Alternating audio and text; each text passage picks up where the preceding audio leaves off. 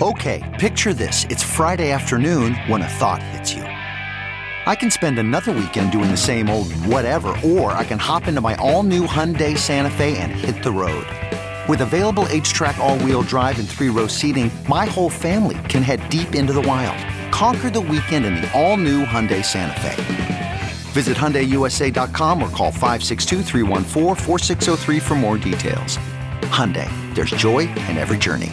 Hey, friends, thanks for joining our podcast. I want to tell you about something really new and exciting called patreon.com/BP Show. It's a great way to get exclusive interviews with newsmakers, voicemails, personalized videos, political commentary, and early access to a special podcast called The Making of Bernie Sanders. Go to patreon.com/BP Show. Patreon.com/BP Show.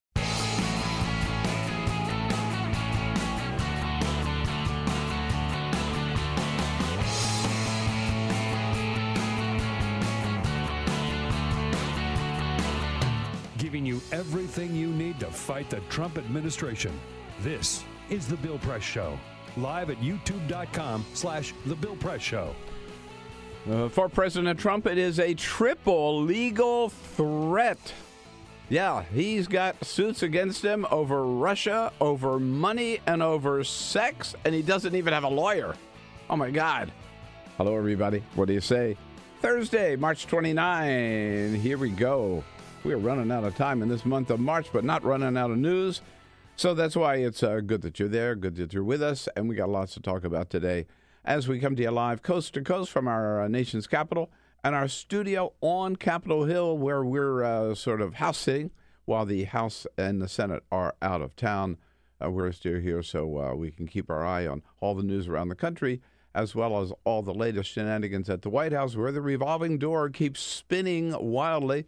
And the last one to be tossed out that revolving door, as expected, we knew it was going to happen sooner or later. So Donald Trump got a little bad news yesterday from the courts. So he chose yesterday to try to change the subject and finally fire the VA Secretary, the only holdover from the Obama administration, VA Secretary David Shulkin, who about 6 months ago was Donald Trump's best friend. Donald Trump praising him all the time. Now he's thrown him out and put in place Dr. Ronny Jackson from down at the White House. Yes, and meantime, it looks like the president's attorney, John Dowd, was dangling pardons to Paul Manafort and Michael Flynn, saying, yeah, you stiff Robert Mueller. You don't appear in front of Robert Mueller. You don't talk to him. You don't tell him anything. We'll take care of you, babe. Aha. Little obstruction of justice here. Let's get right into it. And we will. But first, This is the Full Court Press. Just a couple of other stories making news. Bill, yes. did you tune in to ABC's Roseanne show the other Are you night? kidding? What, see her scratch her crotch? Well, so she's back. Roseanne Barr is back. Roseanne, a show that I actually loved when I was growing up. It was around quite some time ago. Well, they have brought it back on ABC, and a lot of people are watching. Her first episode brought in 17.7 million viewers and a 4.9 rating in adults ages 18 to 49. That is amazing. That is amazing. They did back not as many people as watched Stormy Daniels. No, that's a good point. But they did 2 episodes back to back. That was the first episode that aired at 8 o'clock. The next episode aired at 8:30 right after. That brought in 18.6 million viewers. So it went up for the second, by a million for the second one. So that's a huge, huge night for Roseanne. Now, there is some controversy, of course, because conservatives are flocking to watch the show and praise the show because Roseanne, in her own words, has said part of the reason that this show came back is because she wanted to give people a little insight into what it's like to look at a family that supports Donald Trump. Yeah. So it's, I mean, I T-voted. I didn't watch it yet. I will watch it because I love Roseanne. I think she's hilarious. But those are big numbers, man. And I didn't think it was going to pull numbers that big. Right. All right, sad news. I know this is going to really bum you out because we continue to talk about Julian Assange, who is been living in the Ecuadorian embassy. Well, here's the problem for Julian Assange, who has made his name by internet shenanigans and being online. Well, Ecuador has cut the internet connection at his embassy in London, which means Julian Assange serves him right. Yeah, he cannot communicate with the outside world. He is locked away in hiding.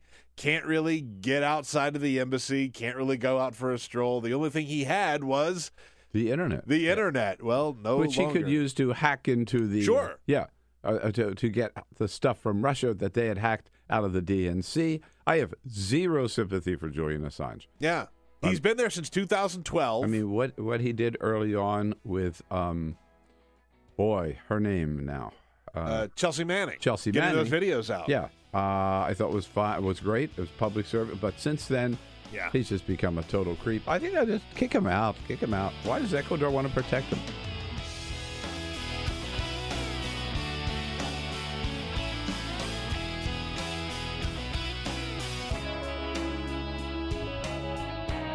This is the Bill Press Show. On three fronts, Donald Trump fighting legal problems today. A whole new one appeared yesterday. So now, in addition to needing to lawyer up over Russia, needing to lawyer up over sex, he now has to lawyer up over money and a possible breaking the emoluments clause of the Constitution with his hotel on Pennsylvania Avenue. Facing the triple legal challenge, and here's Donald Trump without a lawyer and still can't find one. Hey, what do you say, folks? Well, you got me as your friend, not your lawyer, every day here on the Bill Press Show, and thank you so much for joining us again this Thursday, March 29, coming to you live, as always, from our nation's capital and our studio in Capitol Hill, with all the news of the day and your opportunity to send your comments about the news of the day. Whether you agree or disagree with our take on it, go on Twitter. Send us your comments on Twitter at BP Show. And we're joining you all across this great land of ours on every platform that we possibly can. Online on YouTube, youtube.com/ The Bill Price Show. Don't forget, check out the podcast. The podcast is booming. It's taken off like a North Korean rocket, except it keeps going. It doesn't crash. I was going to say, I'd like to think it's slightly better than that. That's right. We just keep going. Numbers get higher and higher and higher. So check it out wherever you get your podcast. We can go to BillPressShow.com for sure and join our podcast audience. By the way, it's really important that I mention this because it's so helpful if you subscribe. Yes. Like we put up the link every day on the website. Saying that. Yes, and please. you can listen to the individual shows, which is great. We appreciate that. But if you subscribe, you get an alert every time we put up the new podcast. And we've been putting up some stuff on the weekend that you can't hear on the show. So if you're subscribed, you know when that goes up. You can listen to it. And so subscribe. It helps our numbers. Leave a review if you like it. We appreciate it. And by the way, while you're at it, we also have this extra little stuff on Patreon, which you can sign up for, too, at Patreon, Patreon.com, where Peter or I will do special interviews, special little features, right, that you can only find on Patreon. So there's all of that. On television, on Free Speech TV, part of the DirecTV, of course, and we're all part of the Young Turks Network. And on the radio, WCPT out in Chicago. How's Chicago today? Hope you guys are doing great. Thanks for joining us there. And also on Indianapolis, throughout the state of Indiana, on Indiana Talks. There we go. Boy, where do we start? I want to start with a little fact that I found very interesting today. We always are still amazed at Donald Trump's hair, right? How it stays in place and how careful he is to cover that bald spot in the back. He's very sensitive about that. A New York Times has a little tidbit this morning that at the Madame Tussauds Wax Museum in New York, the hair on the statue of Donald Trump is made of a mix of hair from a horse's ass. Very good. Human hair and yak hair. Yak hair! No! No! Isn't that funny? God. Yak. Are you going to see it? Oh, man. I see that. Yeah. I think that's what it is. The real hair on his head. Yeah, he actually had yak hair. A weave. Transplanted or weave of yak hair, yeah. So if you go to the Wax Museum, it's a mix of human hair and yak hair and the eyebrows. Oh, God. Eyebrows? Yeah. There's a lot there. Yes, a lot there. What are those? Squirrel. No, they're not. Squirrel. Are you serious? Yes. That's disgusting. Isn't that disgusting? I hate that. I'll never look at squirrels the same way again. I'll never look at him the same way again. That's awful. Some squirrel had to lay down his life For Donald Trump's eyebrows. Donald Trump's eyebrows. Oh, my God. Yes, there you go. So I just wanted you to know. There it is. Part yak, part squirrel. Yeah. Breaking news. Yes. All right. Yeah. The other breaking news, of course, is, man, don't let the door hit you in the ass on the way out, huh? It is amazing. The latest shakeup. The shakeup continues down at the White House with a replacement of almost anybody who walks. You know, the latest White House gardener, my good friend there, who's in charge of the grounds. I better call him today and say, man, you better watch out. You're going to be out of a job.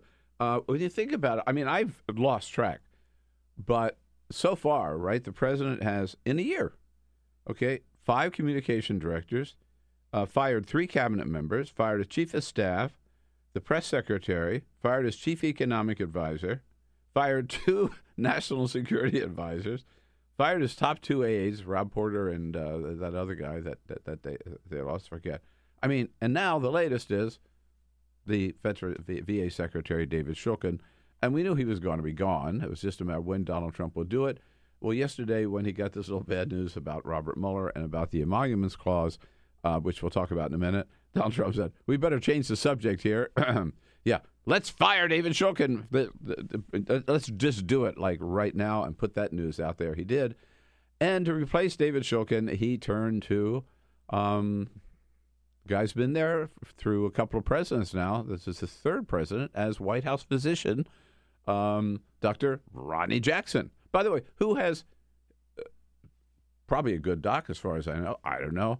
But who has 0 experience running even a small office, let alone the VA, which is numerically one of the biggest federal agencies with enormous responsibilities around the country with all those VA healthcare centers and, all the post-traumatic syndrome, everything that they're dealing with. Ronny Jackson will be in charge. We remember Ronny. It's a big deal. Yeah, it is. We remember Ronny because he is the guy that came into the briefing room back on January 16, 2018, after giving Donald Trump his little checkup, and there are all these questions about how healthy this guy is, because we know what his diet is, and he says he doesn't exercise, and he looks as big as a house. What about it, Doc? In summary, the president's overall health is excellent. His cardiac performance during his physical exam was very good. He continues to enjoy the significant long-term cardiac and overall health benefits that come from a lifetime of abstinence from tobacco and alcohol. Lay it on. He says, I've never seen anybody so healthy as this man. How long could he live? Some people have, just great genes. I told the president that if he had a healthier diet over the last 20 years, he might live to be 200 years old. I don't know. God. I don't know if that's a threat or if that's supposed to make us feel better. At any rate, I think what happened is Donald Trump said, hey, Doc, you go out there and tell him I'm in great shape and I'll take care of you, baby. We said this at the time. Yes. We said this at the time in January when he came out and he said that Donald Trump is 6'3", 239 pounds. Yeah. I said there's absolutely no way that's true. Nobody believed There's that. absolutely no way that's true. Right? And we said on air, I wonder if Donald Trump went to him and said, hey, you like your job? Would you like a better job? Yep. Go out there and lie about how healthy I am. Tell everybody how great I am, and we'll take care of you. We said it. And now look. Now look. Well, as Trevor Noah pointed out last night, that this is well-deserved. After all, Anybody who sees Donald Trump naked deserves something. Fair. Right? Isn't that fair? Totally fair. Hey, Stormy Daniels got 130,000. Yeah, right. Right. Karen McDougal got 150,000, and David Shulkin gets VA secretary. There you go. So all rewarded for having seen Donald Trump naked. So far as we know, Dr. Ronny Jackson didn't have sex with him. However, all right. So that's why he didn't get any money. He just got a job. Got the job. Let's move right along here. Boy, the biggest news out of the White House yesterday. This is really troubling. Reported by New York Times first that John Dowd, the president's attorney, who resigned last week because he was pissed off that the president was not taking his advice when it came to dealing with Robert Mueller. President Trump was saying, yeah, I want to meet with him. I want to talk to him. I'm going to sit down with him and tell him my side of the story. And John Dowd was saying, no, don't want to do this. Trump told the reporter, told us, yes, I want to do it. And Dowd was also not happy for the fact that the president said he was going to hire Joe DeGenova and his wife Victoria Tunzing as his new legal team, part of his new legal team. So Dowd resigns, and then the president ends up not hiring Victoria and Joe anyhow. But we found out now from the New York Times that last year John Dowd was dangling pardons in front of Paul Manafort and Michael Flynn. He talked to their attorneys, approached their attorneys, and suggested that this is before, by the way, they made Manafort has not made a deal with Mueller, but Michael Flynn has, and he's now cooperating. But this is before that, and he went to their attorneys and said, according to the New York Times, "Hey, look, the president's going to take care of you. We will. Don't worry. Don't meet with Mueller. Don't tell him anything. Don't cooperate. Don't go down this road. You have nothing to worry about because the president has the pardon authority and he will pardon you." Now, if that is not obstruction of justice, I don't know what is.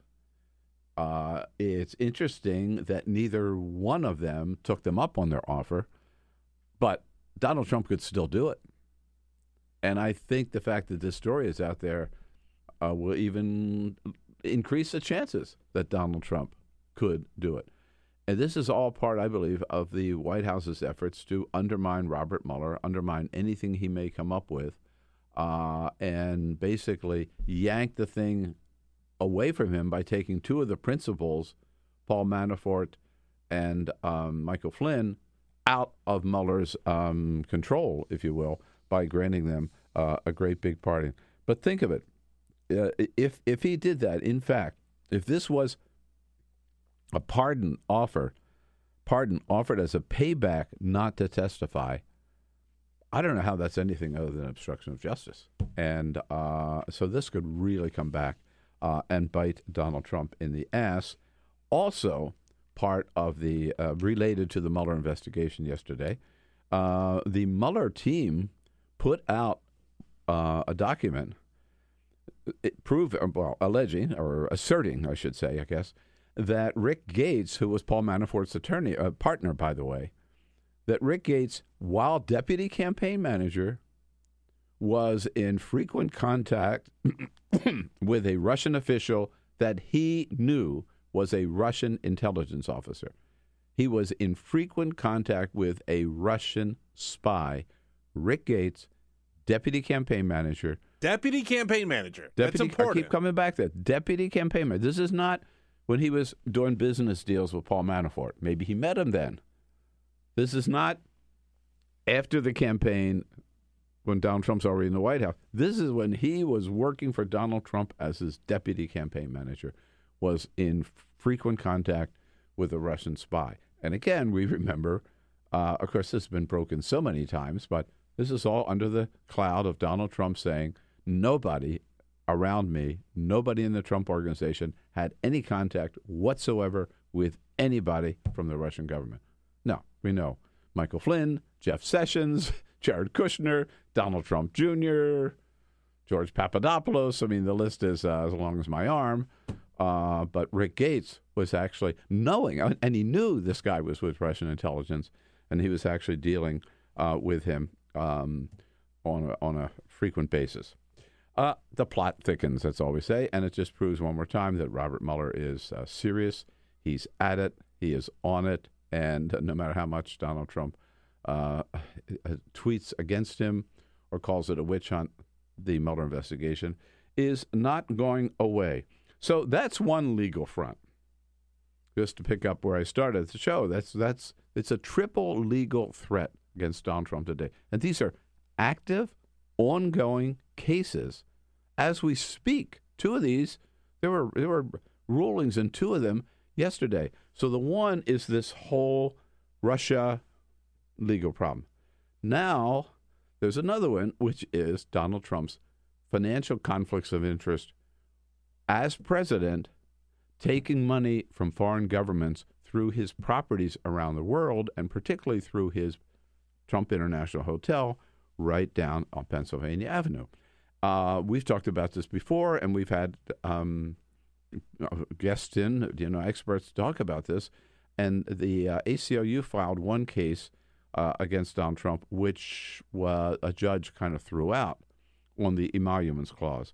But this is the second case, which had been moving forward, filed by the District of Columbia and the state of Maryland, who say that because this is a Trump property, he's president, foreign governments to influence the president are moving their meetings there and putting their foreign dignitaries up there.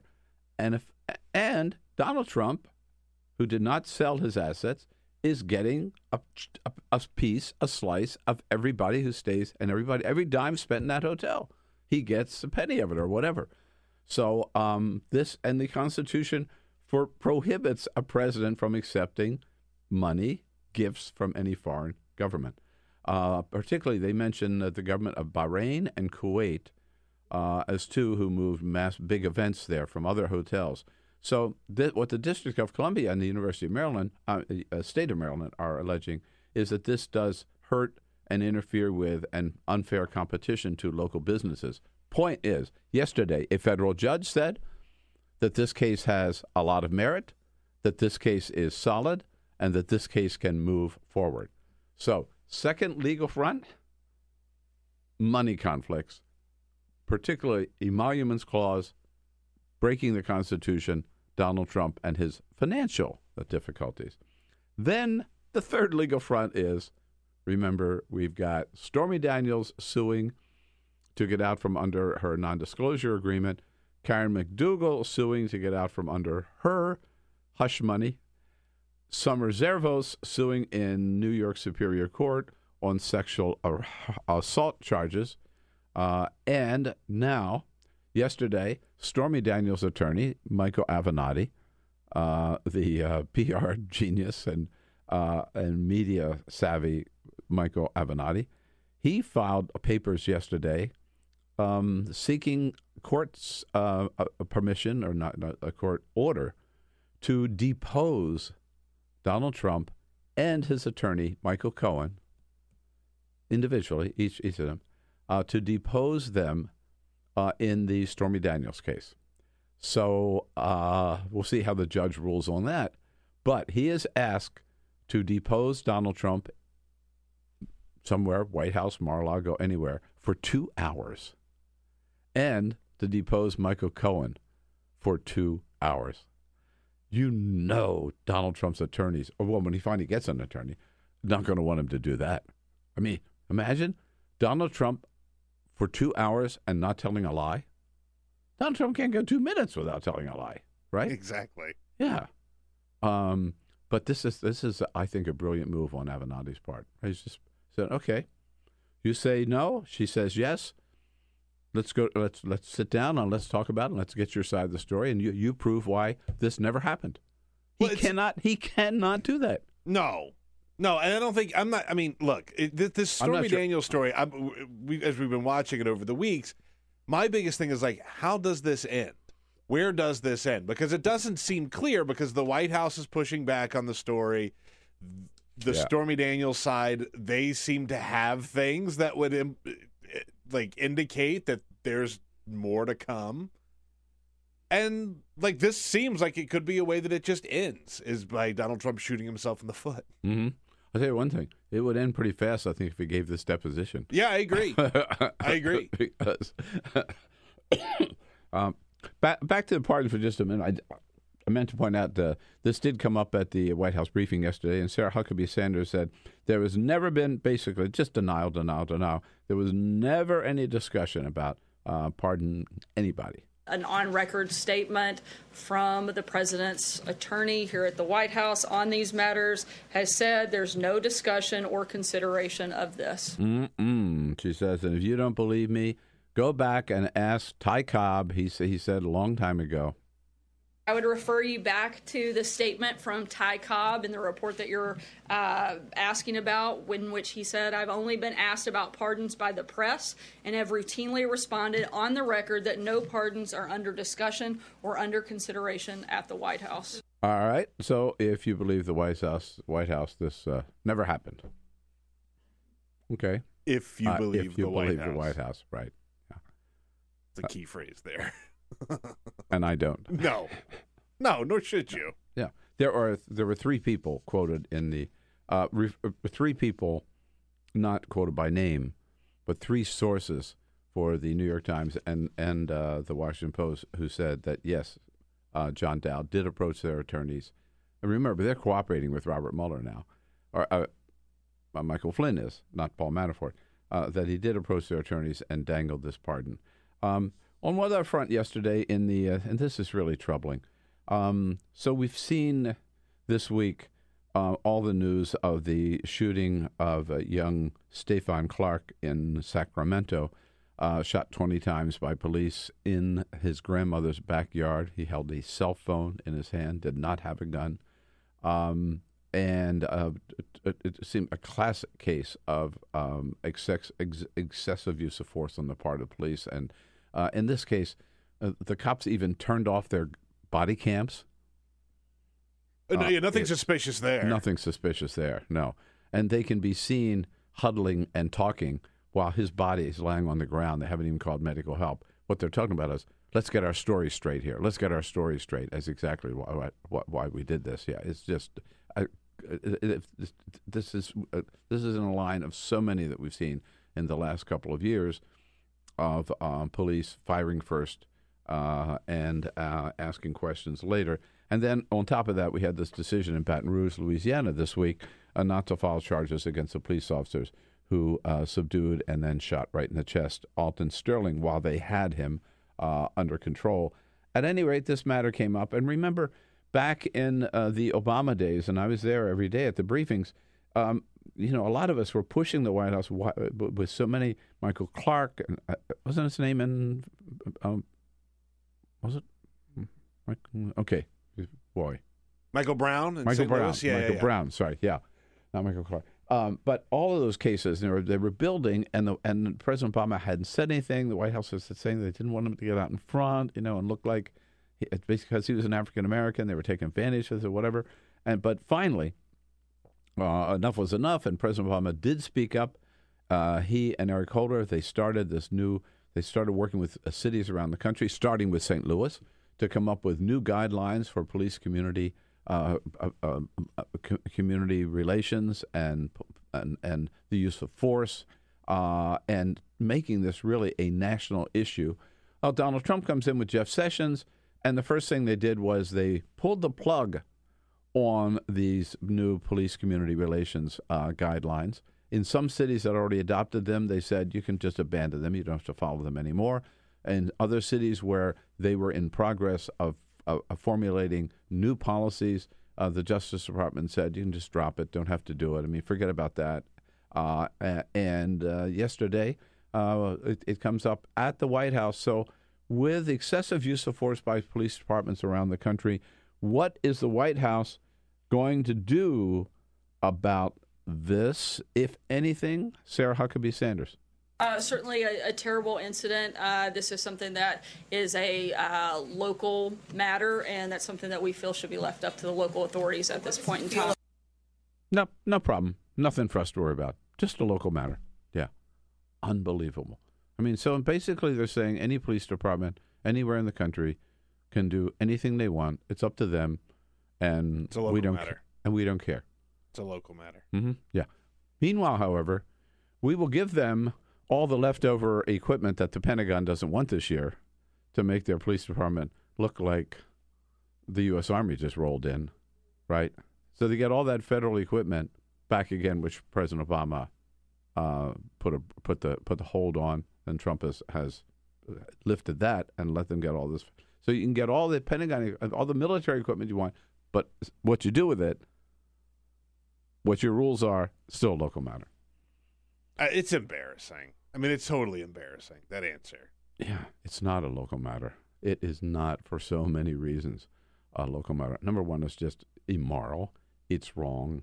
And it just sends the wrong message around the country to see case after case where mainly white police officers shooting mainly unarmed young African-American men. But the Trump administration isn't going to do anything about it. It is a local matter. Meanwhile, as we discussed a little bit yesterday, the war on immigrants continues now on a new front, with Jeff Sessions telling the Census Department that when you do the census the next time around, you've got to start out by asking them, are you an American citizen or not?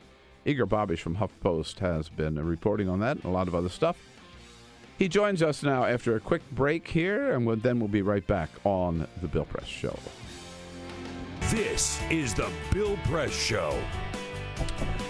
Here we are on a Thursday, March 29, The Bill Press Show, live from our nation's capital.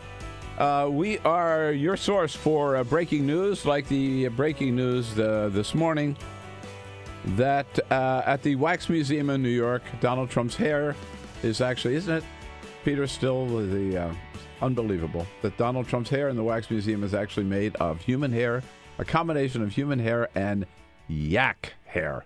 Think about that the next time you see him on television. Oh, my God. I totally see it now.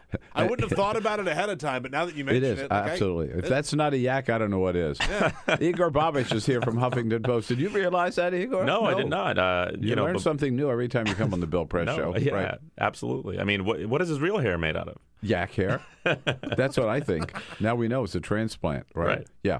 And his eyebrows? Don't tell him, Peter. I'm not.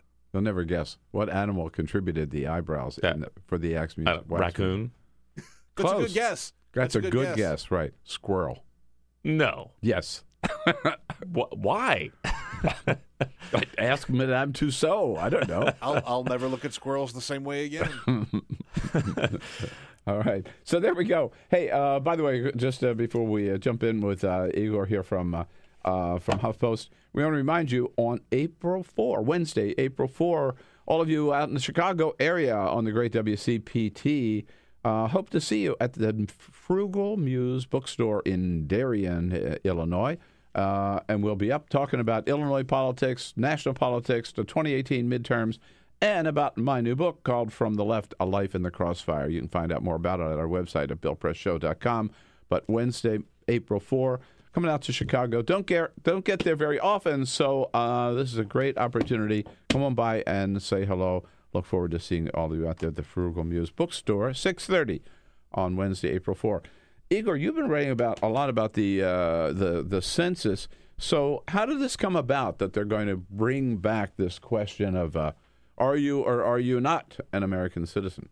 Well, this has been something that Republicans have been pushing for a while. Senator Ted Cruz of Texas and a couple other his colleagues have written the Commerce Department several times trying to push this through. But we actually got a tell earlier this week when Chris Kobach, the Kansas Secretary of State, who's known for throwing out all these wild and inaccurate claims about non-citizens voting. And for a while was head of the phony voter fraud commission, right? Right. Yeah. Admitted, or at least revealed, that he was the one who suggested to the president, I think during the transition, that he go forward with this. So that's kind of where the idea has been bubbling up. Mm-hmm. And so they and Jeff Sessions was part of this too, right? And they take it to Commerce and tell Wilbur Ross basically, you got to do this, Wilbur. Right. Yeah.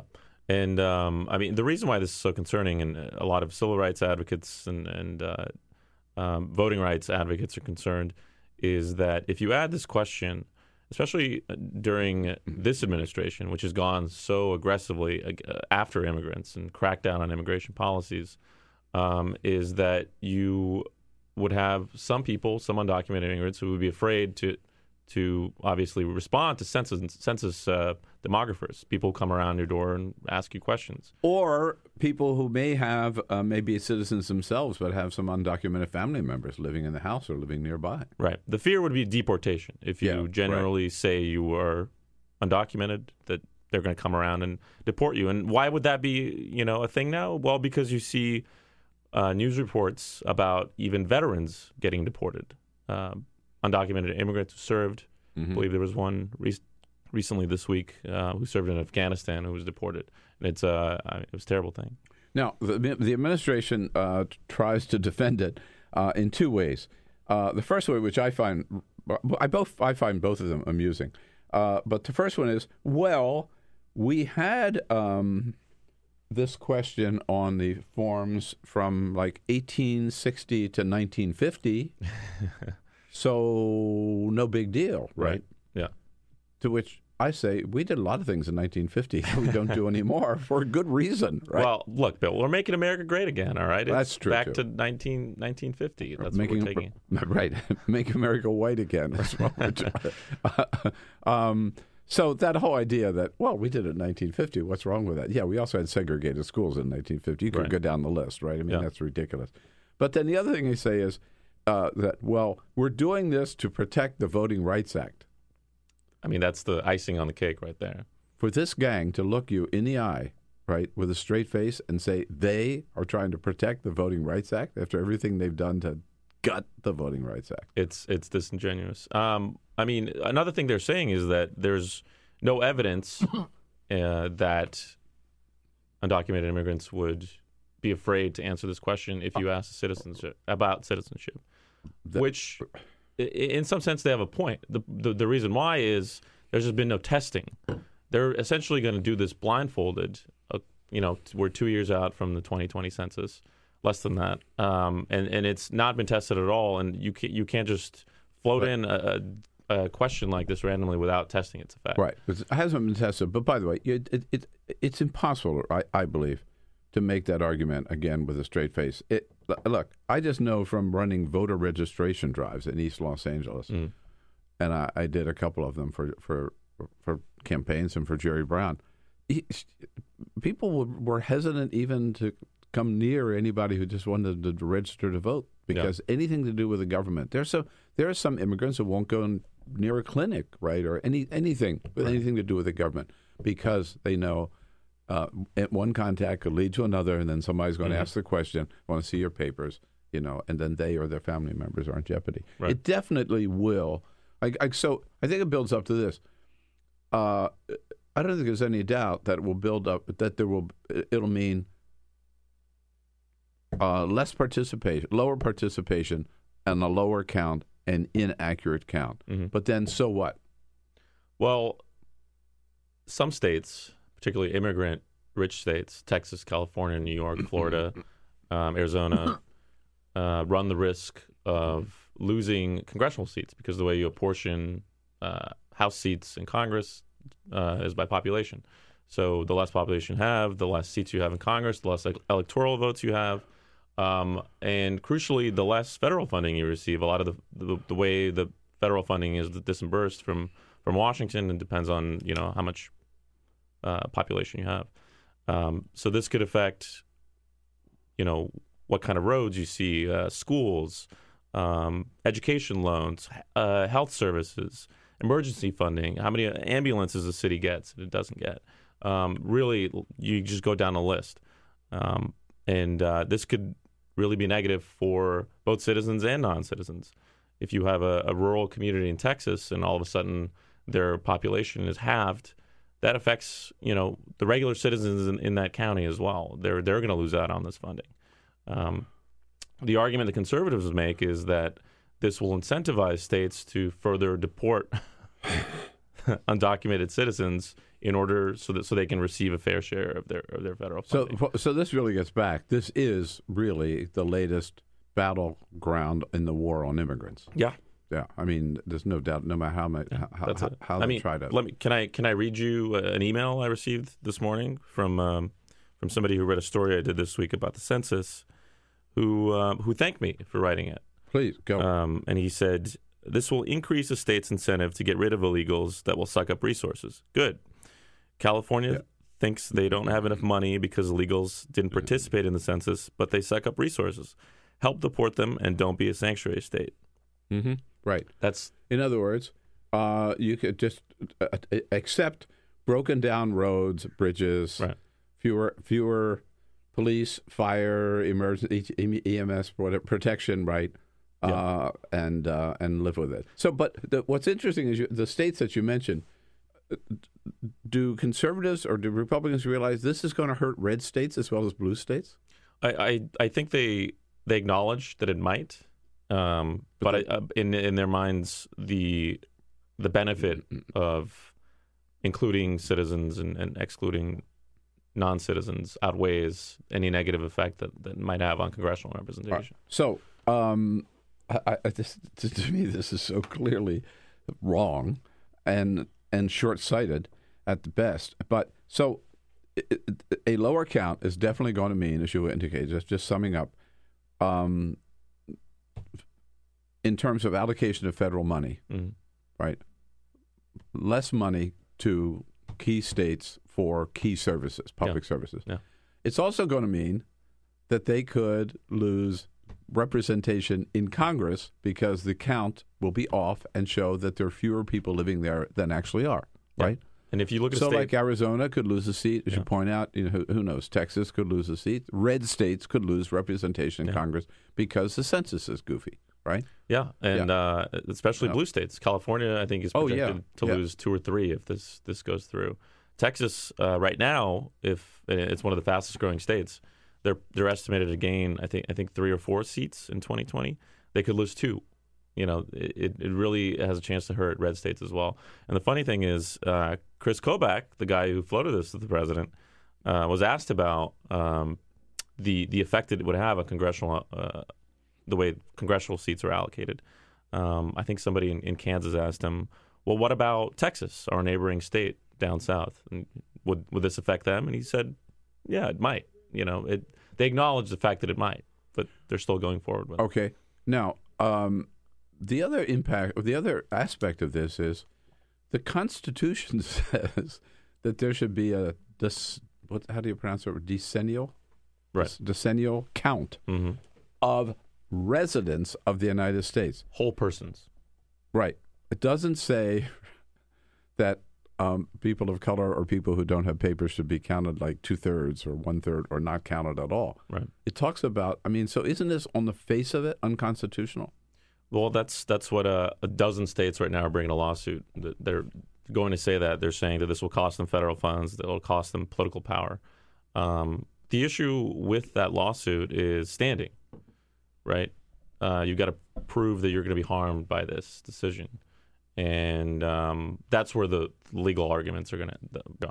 Well, and I know there's one case, actually was decided, I think, or reaffirmed last year by the Supreme Court, that political districts are drawn also on the number of residents, not on the number of citizens. Yeah.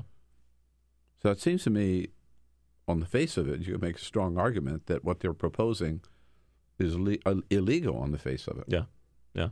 Well, it's gonna be interesting to watch the lawsuit unfold.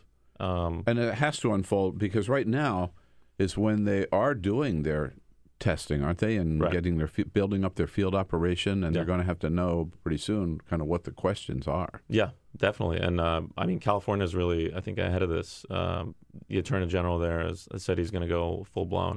It certainly seems like California and the Trump administration are really butting heads in a quasi-war here going into the election. Well, that's just kind of how Trump likes it, right? Like he likes to have an enemy. He likes to have someone he's battling, whether it's the fake news media, right, or Amazon in general, or California as an entire state. Like, he only does well when he has somebody that he could constantly fight with. Yeah, right. He's still bringing up Hillary Clinton over a year after the election. Right.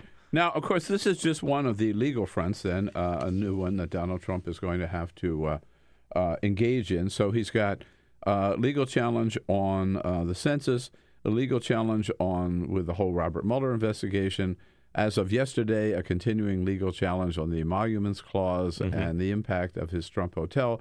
And then the ongoing legal challenges from at least 3 women, Stormy Daniels and Karen McDougal and Summer Zervos, which was quickened yesterday by Michael Avenatti filing papers to get authority to depose the president and his attorney, Michael Cohen.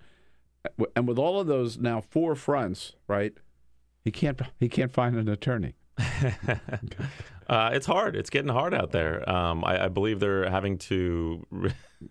They're trying to find somebody. I don't know. Somebody put up a Craigslist ad. That actually, was great. This week in D.C. This hilarious Craigslist ad that was titled, "Searching for competent lawyer for unruly client." Can you imagine working for Donald Trump? No. As a lawyer, lawyers Right. want clients who will take your advice and who will pay your fees.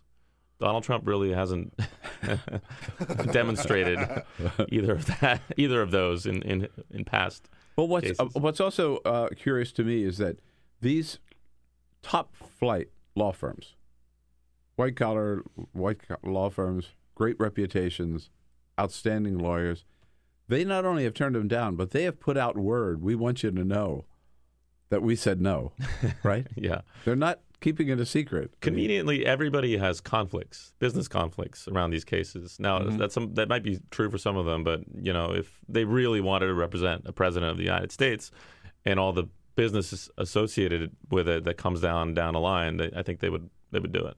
These are lawyers. And look, some of our good friends are lawyers, okay? But there is a certain reputation that comes with the industry that they will work for anybody. And, I mentioned this the other day. I wondered out loud about a week ago, at what point do the lawyers just say, this is just too much headache? And then I laughed and said, no, that's not going to happen because they're lawyers. Of course they're going to be just fine. But here we are. But, normally it's sort of like the shirt maker for the crown, right? Or the shoemaker for the crown. I mean, you have that. That's your, you get that connection. You're set for life, right? Yeah. You made one pair of shoes. You Right. still, you wear that, you put that sign up. And then, and for law firms, I remember Bob Bennett, prominent attorney here in town, who represented Bill Clinton. Yeah. And he declined. He was right. He declined taking up the same thing for Donald Trump. How does this end? Does he finally get somebody right out of law school? Well, what I'm worried about is, and he already tried this by trying to pick up 2 attorneys with controversial records, who Joe DeGenova and Victoria Tunsing. right, who ultimately were not able to join because of because conflicts. they looked disheveled when they apparently they didn't mesh well with the president of the United States.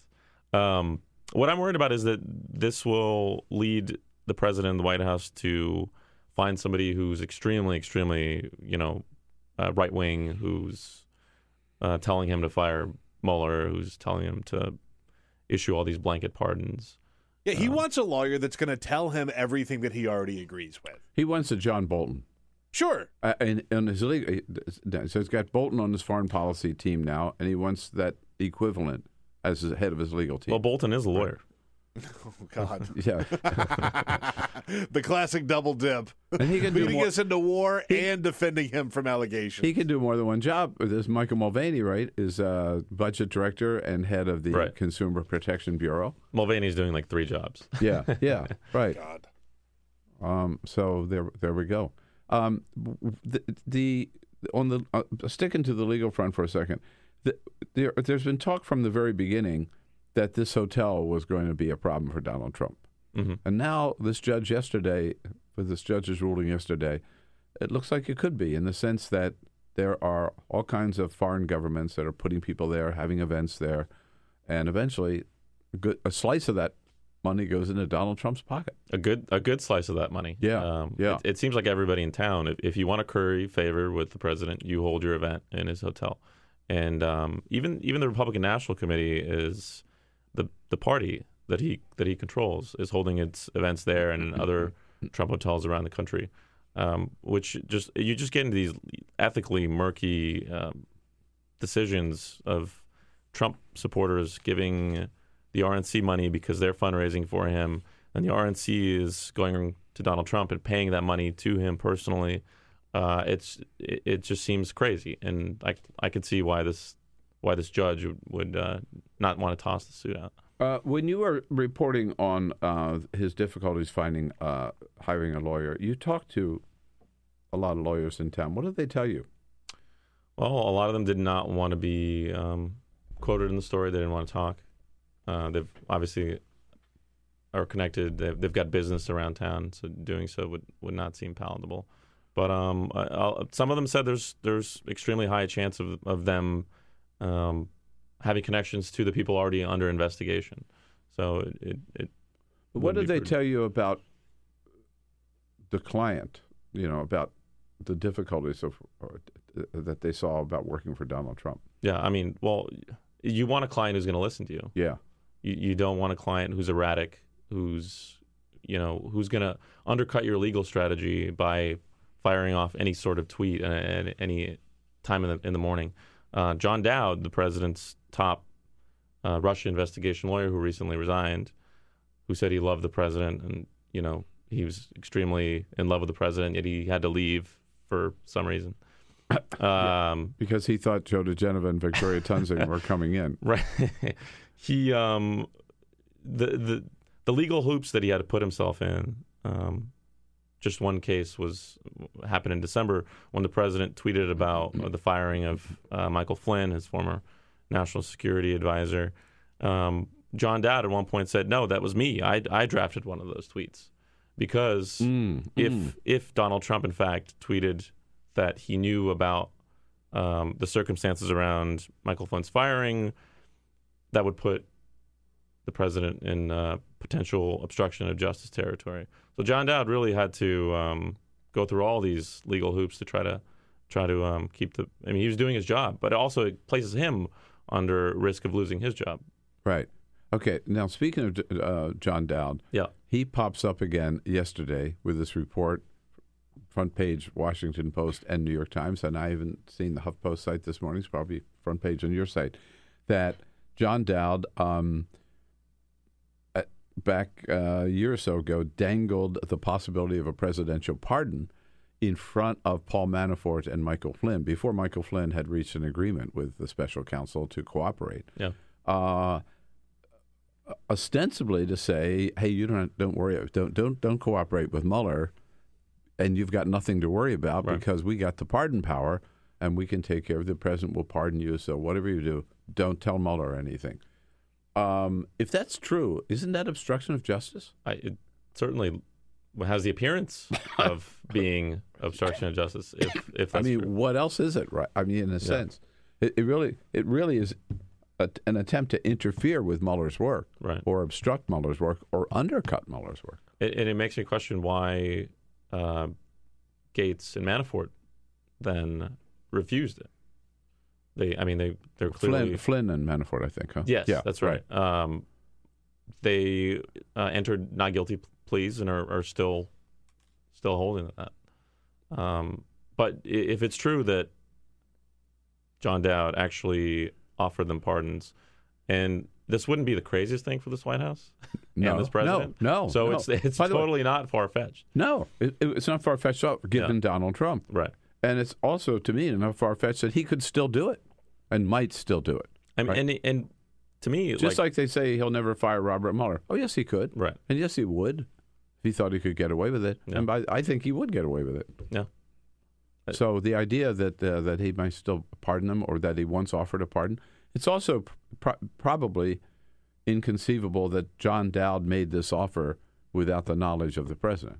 Yeah, I believe so. I mean, to me, nothing screams innocence and witch hunt and phony, accusations like the offer of pardons. If you've got nothing to hide, why are you offering pardons?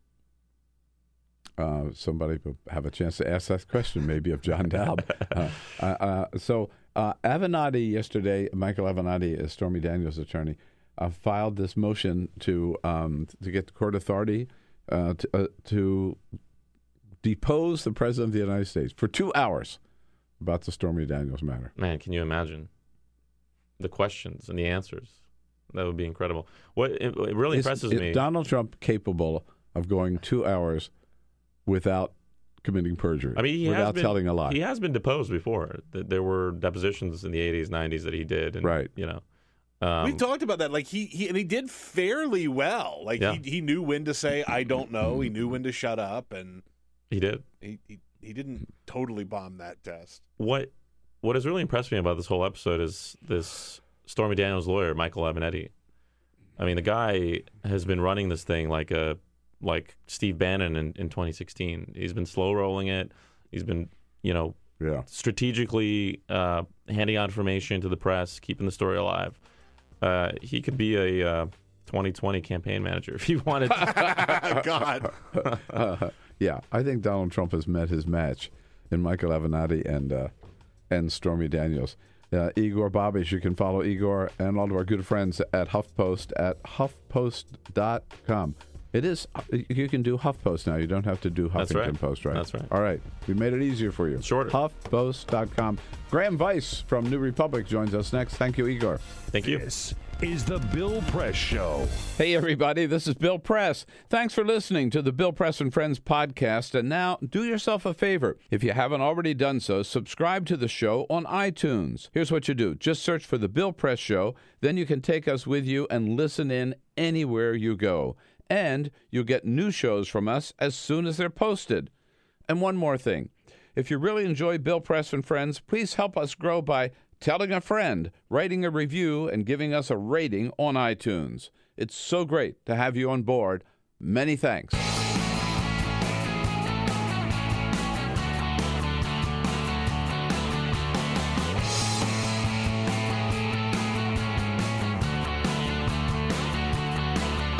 Giving you everything you need to fight the Trump administration. This is The Bill Press Show. Live at youtube.com/The Bill Press Show. Donald Trump, on the legal front, a triple legal threat that he's facing over Russia, over money, and over sex, and the poor guy can't even find an attorney who will work for him. Hello, everybody. What do you say? It is March 29 on a Thursday. And this is the Bill Press Show, coming to you live, as always, from our studio on Capitol Hill in Washington, D.C., our nation's capital. Bringing you the news of the day and giving you a chance to sound off about it. Send us your comments on Twitter, at BP Show. I haven't checked those Twitter comments yet today. We'll do so shortly.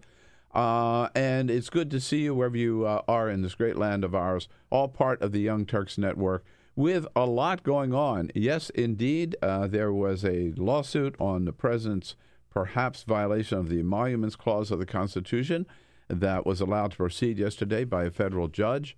New papers filed by Stormy Daniels' attorney trying to seek a deposition with the president. And then more information from the special counsel's office that investigation continues full bore. That maybe Rick Gates, deputy campaign manager, was in frequent touch with a Russian spy and knew he was a Russian spy. So all three fronts, legal challenges facing Donald Trump, as if he didn't have enough other stuff to worry about. And the revolving door at the White House continues to swing, with the latest out is VA Secretary David Shulkin. Graham Vyse here from the New Republic. Lots to talk about, huh? Lots to talk about always. Isn't it? I mean, it's never a dull news day. Never with a dull Trump. news day. No. And as once again, we have our conference call. We put the whole show to bed, and then we pick up our phones, and Donald Trump has totally changed the narrative. Right. Not complaining. It's just the way it is. We jump right into it with all of you and with Graham Vyse from New Republic. But first, Peter. This is the Full Court Press. Just a couple of other stories making news. This story is a bummer. But yesterday, the Federal Election Commission went and showed donations to the NRA's Political Victory Fund to see how it had suffered in the days after the shooting at Marjorie Stoneman Douglas High School. And it did not suffer. No, I was going to say, yeah, it suffered by probably doubling. Right. Oh, no. They didn't double, Bill. Oh, okay. It tripled. Oh, Jesus. In January, the NRA collected $248,000 in individual contributions. And in February, the month of the shooting at Marjorie Stoneman Douglas High School. Sick.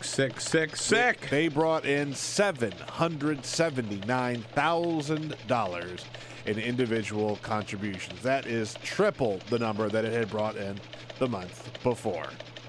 That is what almost as big about. a boost as Barack Obama being president. Yeah, exactly.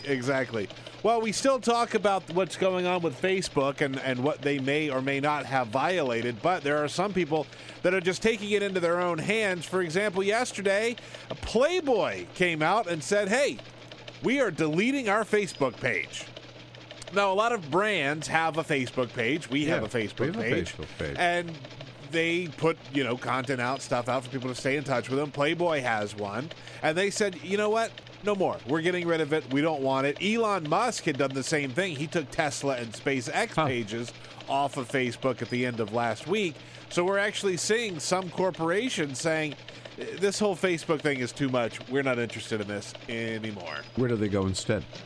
Twitter or Snapchat, which I can't say that some of these places are much better, frankly, but they're concerned about that. One final story. This is sort of nuts. I love it, though. There were some pipeline protesters protesting a pipeline in West Roxbury, Massachusetts back in 2015, and they are finally getting their day in court. Well, yesterday, the judge said that they are found not guilty for protesting this pipeline because, quote, protest against climate change crisis is a legal necessity. Oh, wow. So they protested, and they got arrested, and the judge said, we're not going to punish you for that because it's that important to protest what's happening with climate change. Pretty nuts. I would hope you'd get arrested for protesting. Yeah, I mean, we're seeing this happen more and more, but the judge is basically saying, like, no, you don't have a case.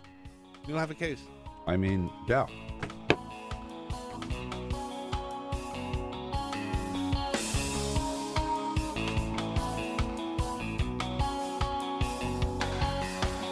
This is the Bill Press Show.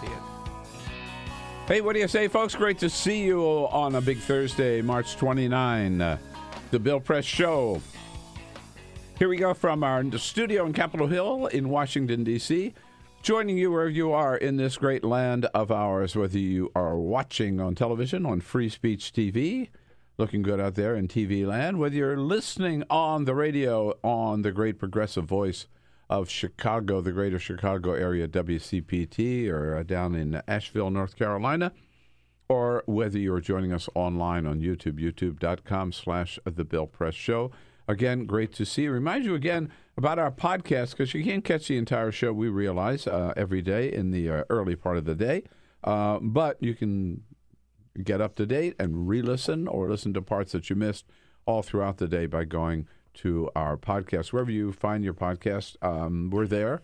You can go to BillPressShow.com and hook up. And we ask you again and remind you how important it is to subscribe once you're there so that you're a regular member of the team and get our updates and our little reminders all throughout the day. We essentially put the show up right after we're off the air, right? So there's very little lag time. If you're only able to catch the last half hour, we put the whole thing up momentarily after the show. So you can just go back and listen to what you missed. Yeah. And our podcast numbers have been growing exponentially. We want to keep it going. Joining us here as a friend of Bill for this hour, Graham Vyse, our good friend from New Republic. Hello, Graham. It's good to see you. Friend of Bill. I'll take that. Yeah, right. I am. There was a time when, if you were friend of Bill, you would get to sleep in the Lincoln bedroom. We unfortunately cannot add that. To our list of goodies here. But, I don't know. I bet you still could. With the Lincoln... Given the open graft and corruption at this White House, I bet you could probably still get that deal. Well, if you were FOD instead of an FOB. That's right. Right. Man, so much news. Where do we start? Let's start with Donald Trump. Why can't he find a lawyer? Yeah, I mean, I think my only reaction to this is it just plays into a broader narrative about how no one seems to want to work in this White House. And I mean, correct me if I'm wrong, but it seems like this is a trend not just with his legal team, but sort of there's a sort of resistance among people in Washington who sort of would be likely candidates to work in a White House who have sort of refrained from working with him. Oh, lots of them. I assume there are also sort of legal specifics of his situation that might make people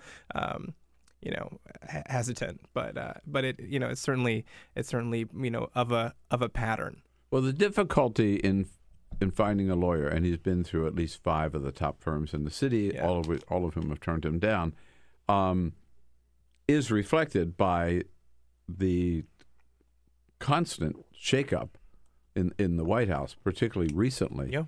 Hope Hicks losing his chief economic advisor, losing communications director, losing his national security advisor all in time, and now and we knew that Shulkin was on thin ice. Lately, in the beginning, Donald Trump loved him. Right. They worked together on all this stuff. He kept praising him, but then went sour, particularly with news of Shulkin's travels in Europe at public expense. But he brought in Ronny Jackson. We remember Dr. Ronny Jackson, but back in first of all, I got to tell you, I remember Ronny Jackson because it was at Barack Obama's last press conference when this woman alongside of me fainted. Oh.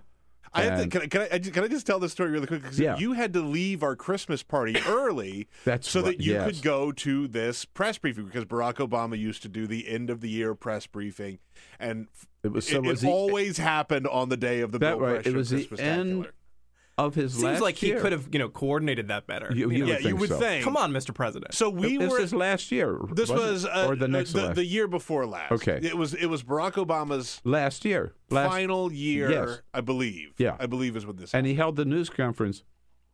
This was the one where he sort of vaguely talked about warning about Trump and that. Well, I don't remember that because of what happened here, but it might have been the one before the very last. We couldn't have it in the East Room because it was the Christmas decorations were up, and for some reason we couldn't go over to the South Court Auditorium. So Obama held it in the briefing room, which meant there were 200 people in a space for 50. It was jammed. Okay, so you had to leave the party a little early, yes, which means I didn't have much to drink. The inmates were running the asylum, so we all got pretty liquored up. And then we got back in front of a TV and we started watching because we wanted to see it. And lo and behold, Bill Press saves the day. Lo and behold, I think I heard about this. No, I was standing there thinking. I'm sorry, folks. We'll get back to the news the other day. No. This is important. Important. So I'm actually thinking it is so freaking stifling hot in here. It's just impossible. What if, and all these people packed in the aisles, what if somebody fainted?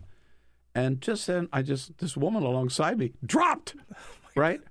And so, Jesus. Right. So Bill Press, volunteer fireman. Yeah, former volunteer fireman. I get her up with the help of another woman there, and we get her back up. And she comes around, and then she says, "I'm okay. Oh, I'm so sorry," or something. So she sits right over there. We get her up. It just disrupts the news conference. Obama, what's going on? What's going on? Right. And so then we said everything's okay. So then he resumes, and about 2 minutes later, boom, she goes over again. Oh, this time, we got her in a seat. We tried to take care of her and getting some water, and then we just had to get her out of there. It was just pretty clear. Seems like the right takeaway. So I put my arm around this woman, pick her up, and moving it. And Obama is saying, "Okay, take her to Dr. Jackson. Take her to Ronny Jackson." Well, I don't know where. Bill, you know where it is? Yeah. No, I said, well, I don't know where it is. He said, well, just go down there and go in the palm room or whatever. So with Obama's instructions. What a moment. Yeah, I take her in, too. And as soon as we got out the door, there were Secret Service guys waiting there. They escorted us in. We go into Ronny Jackson's office, put her in the chair.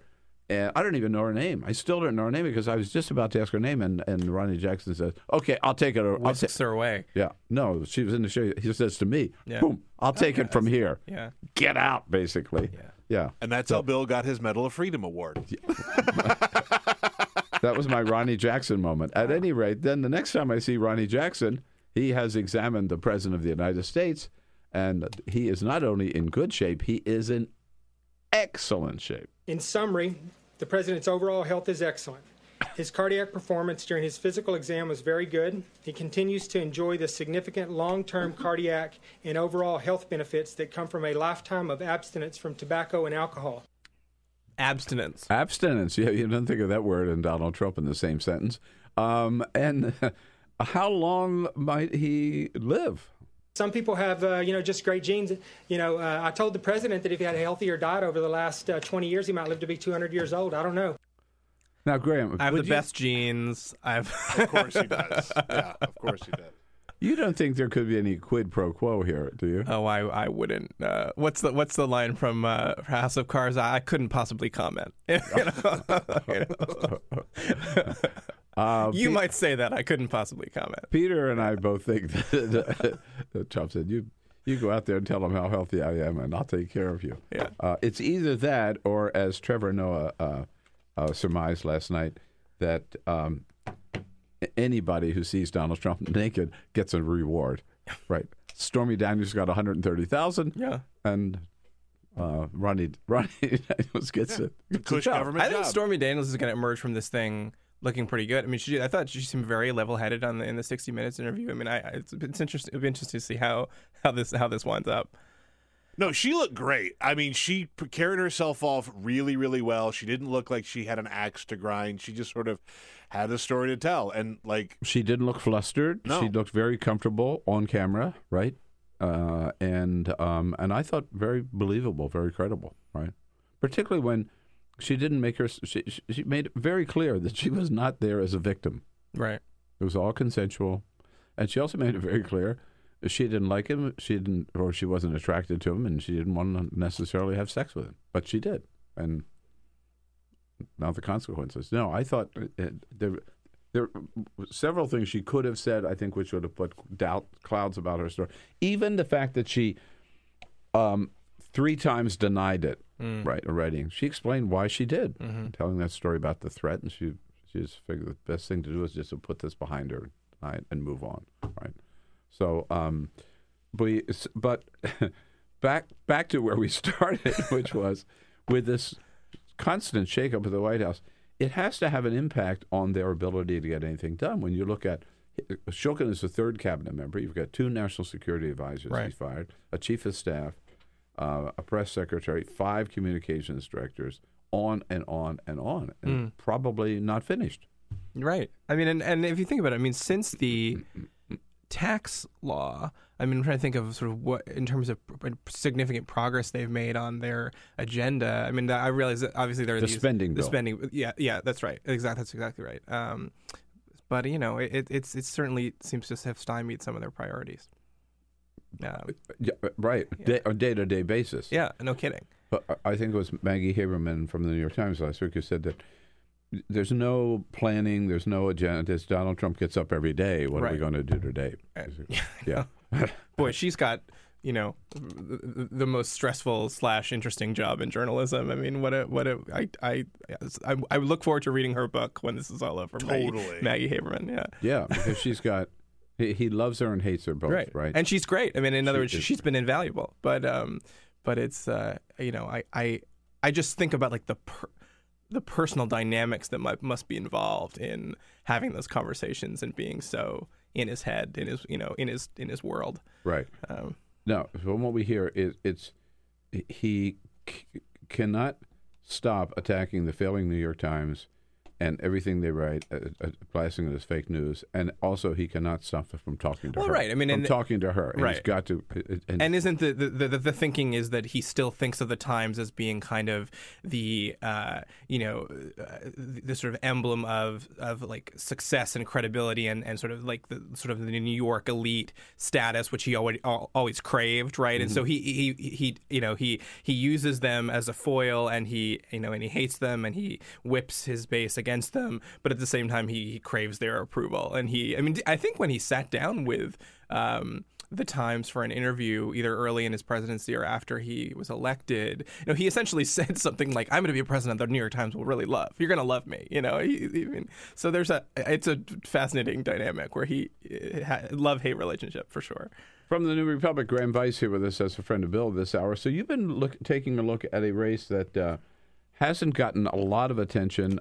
Special election coming up in Arizona. This is the next big special election. The voting early voting is underway this week. This is the 8th congressional district of Arizona, and the election day is, I believe it's April 24th at the end of next month. And this one's a tough one for Democrats. This is a congressional seat, right? Correct. Yeah. 8th congressional district, and this is the seat that Trent Franks vacated at the end of last year when he resigned from Congress over sexual misconduct accusations. And it's a deeply red district. It includes the former political base of Sheriff Joe Arpaio. So that's sort of what we're talking about here. A lot of older voters, retirees, very conservative. But what's interesting about it is that this, I guess it was last week or recently, the RNC and National Republicans are all of a sudden spending money in this race to back up the Republican nominee, this woman, Debbie Lesko, who is a former state senator from Arizona. Which doesn't necessarily suggest that the race is going to be close. I mean, there's been polling even by a Democratic firm on behalf of the Democratic nominee, Hyrel Tiperneni, that suggests that the Republican Lesko is ahead by something like 14 points. So it doesn't look close at the moment. But, in a post-Connor Lamb world, after he won that special election in Pennsylvania, in a world in which Doug Jones is a U.S. senator, I think it's interesting that the GOP is not taking the seat for granted, even though it is perhaps the safest kind of seat you could imagine in a normal political environment. Right. So for Republicans to lose this seat would be a real body blow, more so than Pennsylvania. There's 18. no question. There's no question. Right. I mean, which in some ways is a great dynamic for Democrats, because if they win or come close to winning, it's a great story for them. They don't have... And if they lose, it's Sheriff Joe Arpaio's political base. We can say. What do we know about her? I mean, you've called her the next Betsy DeVos. Well, so this woman, as I said, former Senator Debbie Lesko, is her calling card. This is the Republican nominee. Her calling card in Arizona last year was that she sponsored this law, which was signed by the Republican governor, to expand essentially school vouchers. In private school vouchers in Arizona. Yeah. So she is a Betsy DeVos. Correct? And last July, Betsy DeVos addressed the annual conference of ALEC, the American Legislative Exchange Council, which is this sort of corporate Bill Mill, Koch brothers funded conservative group which advances legislation in the states. And the only other person who was on stage with DeVos at that event was Debbie Lesko, who is sort of the Arizona champion of these same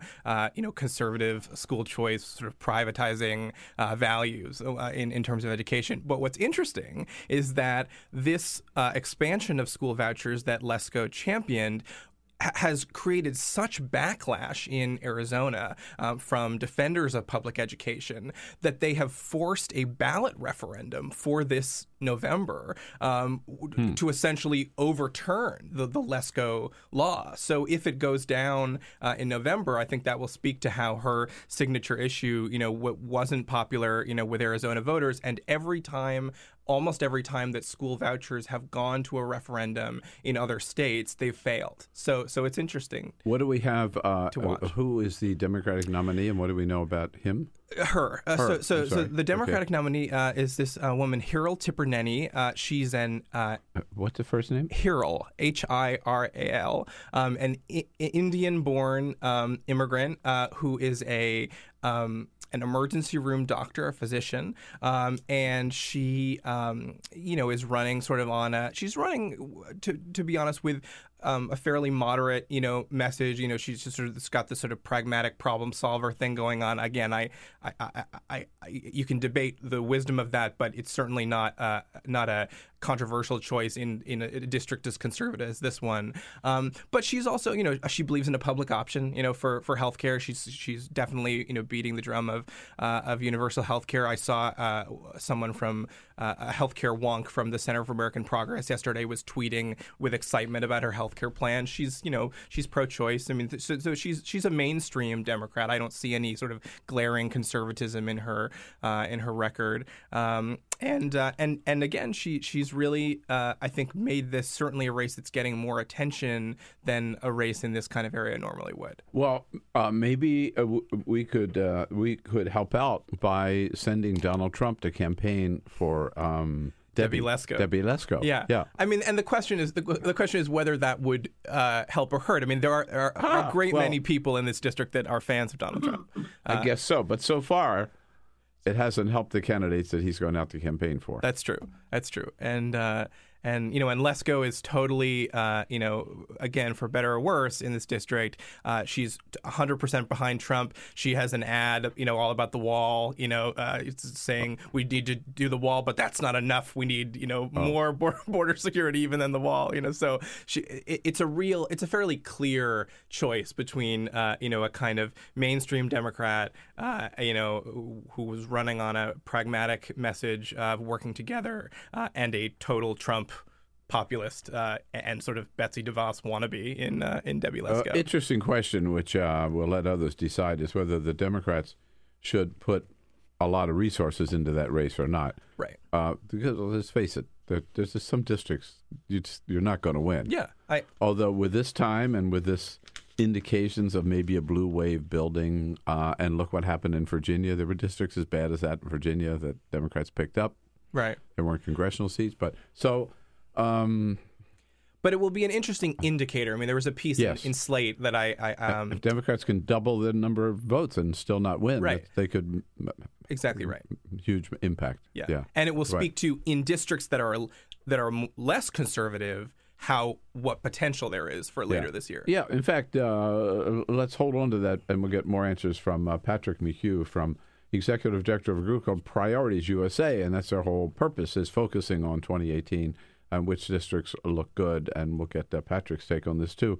Meanwhile, as a member of the media, you've been looking at this challenge. You forgot fake crooked media. Oh, I'm sorry. The fake news media. Fake news media, right. We should all get T-shirts. Yeah, fake news media. As a member of the fake news media, you've been looking at the challenge for anchors who, how do they report the news when it's not favorable to the Trump White House without getting accused of being fake news? Right? Particularly focused on Jake Tapper, who gets pretty good marks for That's right. I did playing it straight. I did a profile of Jake Tapper earlier this month, which got some attention. And what's interesting about him is that he does seem to be the rare news anchor who, at least among kind of elite media figures, there's a sort of broad appeal across the political spectrum, by which I mean, conservatives in media, people like Ben Shapiro, people like I talked to Barry Weiss at the New York Times, but there are others, who basically have said they feel like Tapper is Joe Walsh, who's quite conservative, the former Illinois congressman who's now sort of a conservative commentator. All said that Tapper, they see him as different and distinct from even some of the other CNN hosts like Anderson Cooper and Wolf Blitzer, and there's Don Lemon, I think, has attracted particularly ire of the right. But they see Tapper as someone who's sort of tough on all sides. And so when I talked to Tapper, what he said and what he has been saying in speeches for a few years now is, his focus is always just basically on truth and decency, facts and decency. And so, really calling out all sides in a sort of aggressive way. There are these famous viral interviews that he did with people like Kellyanne Conway, which became fodder for Kate McKinnon and Saturday Night Live. But at the same time, for example, after the Parkland shooting, he moderated that town hall, and then he also grilled the sheriff there, who was sort of, someone who Democrats agreed with, right? And he was very tough on that side as well. The sheriff who was saying, I provided excellent leadership or something like that. Right. Bragging about his own. What I mean is, like, during the town hall, he was saying things that Democrats liked. And then, of course, it came out that he had, his team had been sort of derelict in their duty. And Jake called him on that. And Jake totally called him on that. And he's called out Louis Farrakhan, right, recently for anti-Semitism, and was quite tough on Obama. I mean, in a way, he reminds people that, the left did not love him under Barack Obama, because he was one of the people, Rush Limbaugh was praising him at the time for, being one of the only mainstream reporters who was sort of tough on a Democratic president. And so, of course, the moral of this story, as Tapper is quick to point out, is that if we're living in a world in which standing up for facts and basic decency somehow is worthy of praise and adulation, like we're not in a very good place, in terms of where the press is. And but it was, it's heartening to find someone who at least has gotten some consensus appeal in an age when that's in such short supply. And it there seems to be this quandary, of course, in cable news today about which hat they put on, right? I mean, so Fox clearly, they don't need, there's no pretense of real news on Fox, right? I mean, with maybe Shepard Smith, Shep maybe, Smith. I was just going to say maybe Chris one Wallace, except, Chris Wallace for sure on Sunday morning. And then MSNBC, certainly in prime time, they make no pretense, right? I mean, Lawrence O'Donnell, Chris Hayes, Rachel, they're all. No, I think we would argue. That's going to be the left, the left, the left, the left. We would argue that their journalism is more fact based, and I think there's evidence for that than the sort of part of their sort of ideological journalism on the right. But yes, I agree, they have a perspective. Yeah, right. And so then you get CNN, which is trying to be in the middle, but, right? And the thing is, some of their hosts have a hard time. Well, right. And the elephant in the room, which I can say, is that CNN also has gotten a ton of criticism for example, having people like Jeffrey Lord, and oh God, is Jack Kingston, who's Jack Kingston. So and just for, I think in general, not they have not found the sweet spot. What's his name? Jason Miller. Jason, isn't it? Jason Miller? No. Yeah, Jason Miller was on there for a while. I think he still is. He probably still is. Yeah. Right. Yeah. No, they had several Trumpers as part of their contributors, and yeah. But Tapper, seems to be someone who, I had a hard time finding people who were like, Tapper haters, right? I mean, there are plenty of people who sort of say meh, they don't have a strong opinion about him, but there was a lot of bipartisan affection and respect and not a lot of derision for his job as a journalist. Yeah. Graham Vyse again here from New Republic, and we'll take a quick break, and then Graham and I will be joined by Patrick McHugh from Priorities USA. Let's take a look at the hot spots or the sweet spots for Democrats in 2018. Across the board, Senate, House, governors, and state legislatures. So much on the line. So hang in there. Take a quick break. We'll be right back. Follow us on Twitter @BP Show. This is The Bill Press Show. On a Thursday, March 29, here we go. Wrapping up here, The Bill Press Show. Good to have you with us today, whether you are watching on television, on Free Speech TV, joining us on the radio out in the greater Chicago area on WCPT, or joining us online on YouTube, youtube.com/The Bill Press Show. And again, speaking of Chicago, Wednesday, April 4 is a big day at the Frugal Muse Bookstore in Darien, Illinois, where I will be joining you for a good political town hall and also talking about my new book, From the Left, Life in the Crossfire. You can find out a lot more about it on our website at BillPressShow.com. And come on out and say hello on Wednesday, 6:30 p.m., Wednesday, April 4, at the Frugal Muse Bookstore. Look forward to seeing you all out there.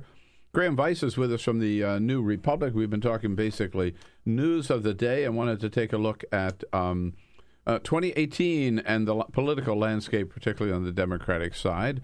No better person to do so. Patrick McHugh is the head executive director of Priorities USA, joining us at the table. Hey, Patrick, good to see you. Thanks for having me. So, first of all, what is Priorities USA? Are you one of those big, bad, ugly PACs? No, we are not big or bad. We are or ugly. But you are or ugly. Thank you. But you are a PAC. That's correct. Okay. And so we started in 2011 as an organization that supported President Obama's reelection campaign, and we supported Hillary Clinton's presidential campaign last cycle. In this cycle, we are really focusing on races up and down the ballot, governor's races, Senate races, House races. We are involved in state legislative races, primarily focused on digital communications and how we can talk to people online in a more effective way. And so that is our focus. Okay, yeah. And you've made signed a contract with Cambridge Analytica to provide... No. To provide your data? Not at all. Where do you get your data? Too real.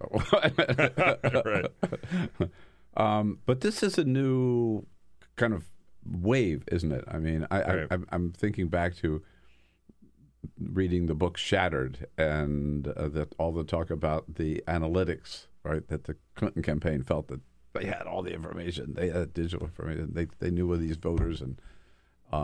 well, it turns out their analytics weren't so great. But so where do you mine this data on people? Sure. I mean, well, there's a lot of information about people, that we have via the voter file, which is all public information. And, we have a lot of information using platforms like Facebook and using platforms like Google that they provide to help target folks based on what they like and based on their interests. I think, progressives have fallen behind in the digital space. Totally.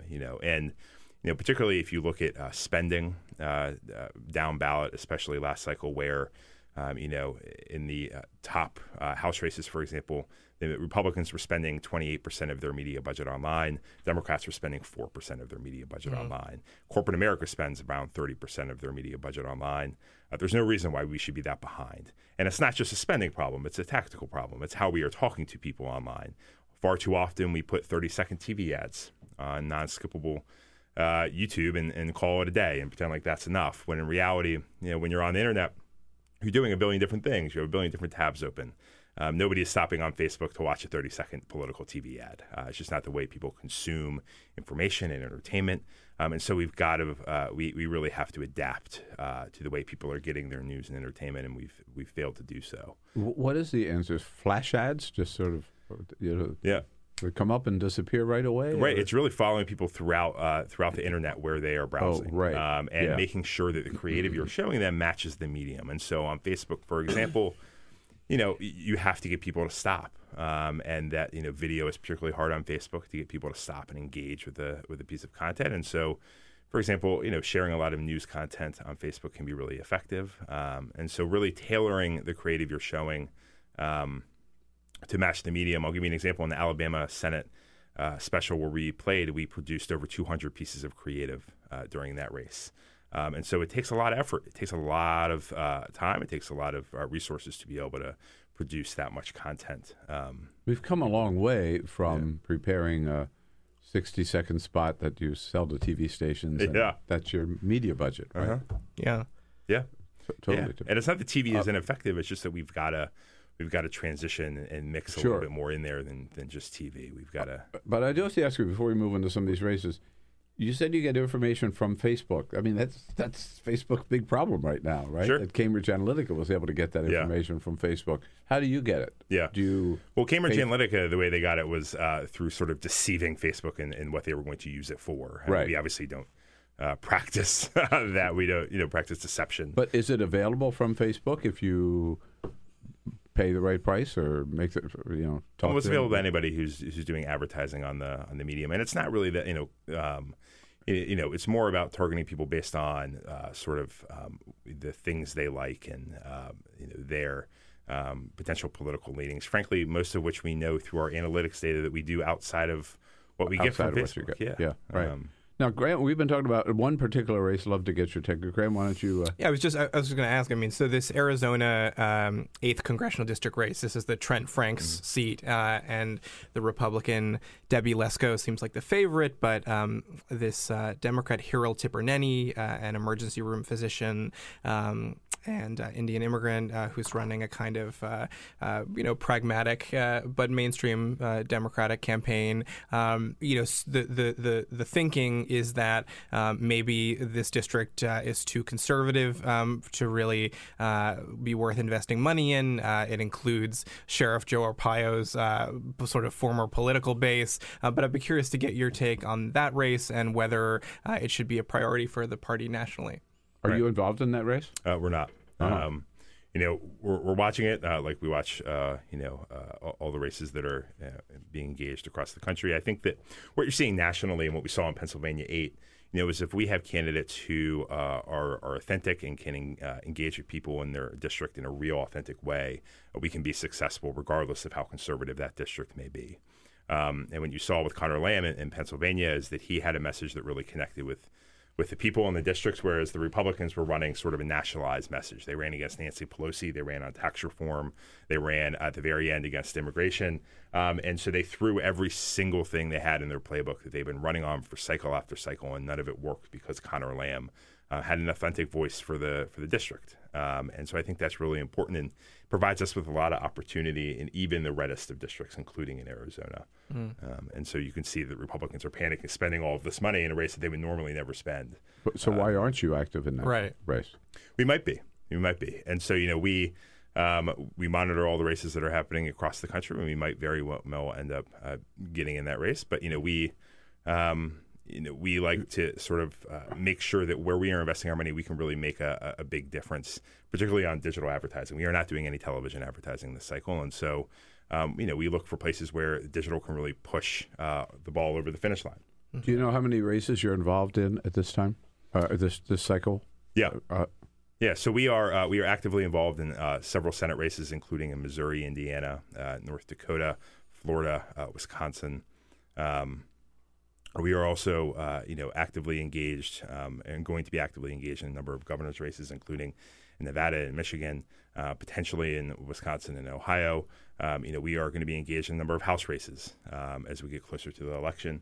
Our hope is to let the map develop a little bit, see where our investment and resources can really make a difference, and then play in those races to try to get them over the finish line. State legislative races, too? Yep. We are taking a look at state legislative races again where we can make the biggest impact. In 2017, we played in the Florida State Senate District 40 special election, where Annette Taddeo became the first Latina elected to the Florida State Senate. We're really proud of that effort.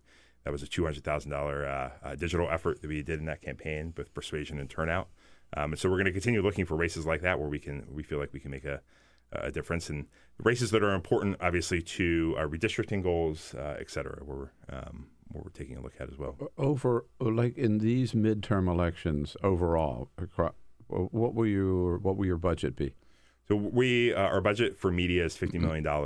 50? 50? Yep, 50. Again, that's digital only, no TV. We are working closely with our partners at Senate Majority PAC and House Majority PAC and DGA, who will invest, rightfully so, a lot of money on television advertising, and we are going to coordinate with them and spend our resources on digital. And so as a PAC, your money comes from individual donors, corporate donors, all Sure. of the above? Yeah, all of the above. It comes from labor, individual donors, the two main sources of our... Is there a limit to what people can give to Priorities USA? There's not. There's not? There's not. Right. We are a super PAC, which means there are no limits, but we also disclose all of our donors. They're on the FEC website. Right. So, yeah. So that means you're a 50... I forget what the ruling is, but one you have to disclose and one you don't, right? That's correct, yeah. Yeah, right. Talk about some of these Senate races. Great. Well, I was just curious. I mean, the broad thinking seems to be that the House is, seriously in play, and that the Senate maybe is not. I mean, is that your sense? And if not, which races would you point to suggest that the Senate is flippable? Sure. I mean, I think it's absolutely true that the House is in play. I learned over the last 2 years to never say never about anything. We currently have a Democrat serving for the state of Alabama in the United States Senate. something that none of us would have seen a long time ago. And so, look, I mean, undoubtedly, the Senate map is more difficult. We are running in places where Trump won. But if you look at the strength of our incumbents running in these states, by and large, they're almost always more popular than Donald Trump by a decent margin. They really fit their state. Heidi Heitkamp really fits North Dakota, as is John Tester in Montana. So you mentioned, I want to ask you this, and following up on the states that you mentioned in the Senate, you said Missouri for sure. Yep. Right? What were some of the others? Missouri. Montana with Tester, is that? Sure. Our main ones that we're really focusing on are Missouri, Wisconsin, Indiana, North Dakota, Florida is a big one. Arizona. This is defending, right? Or just sort of. This is where we are going to be focusing our resources, and then additionally, we are likely going to be involved in some capacity, as we are already going to be likely involved in Nevada in the governor's race. Indiana for Senate too. Yep, that's right. And you're already seeing. You're already seeing that the right and the infrastructure of the right, particularly the Koch brothers, are already spending money in these races. They already are sensing that they have to try to get in there early, and mostly around tax reform. And if you look at the polls in most of these races, you'll see that it hasn't really had that much of an impact.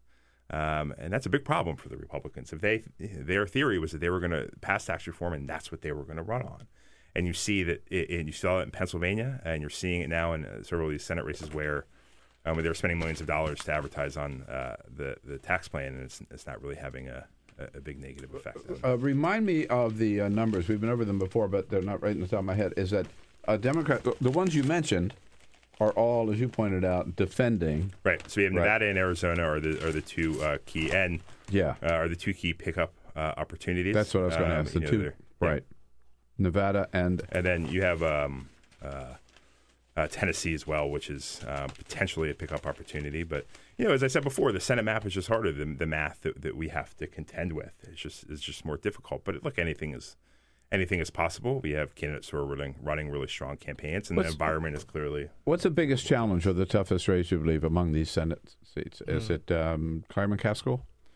Look, I mean, I don't know if I'd pick out a toughest one. I think the 5 states that are where Donald Trump won by heavy margins, by double digits, and you're talking about Missouri, North Dakota, Montana, West Virginia, and Indiana. Those are undoubtedly the toughest holds for us. I mean, I think that's pretty common knowledge, and I think those are the ones that you see, the right really trying to spend a lot of money in because they see those as their biggest opportunities. But again, our incumbents running in those races have strong profiles for those states.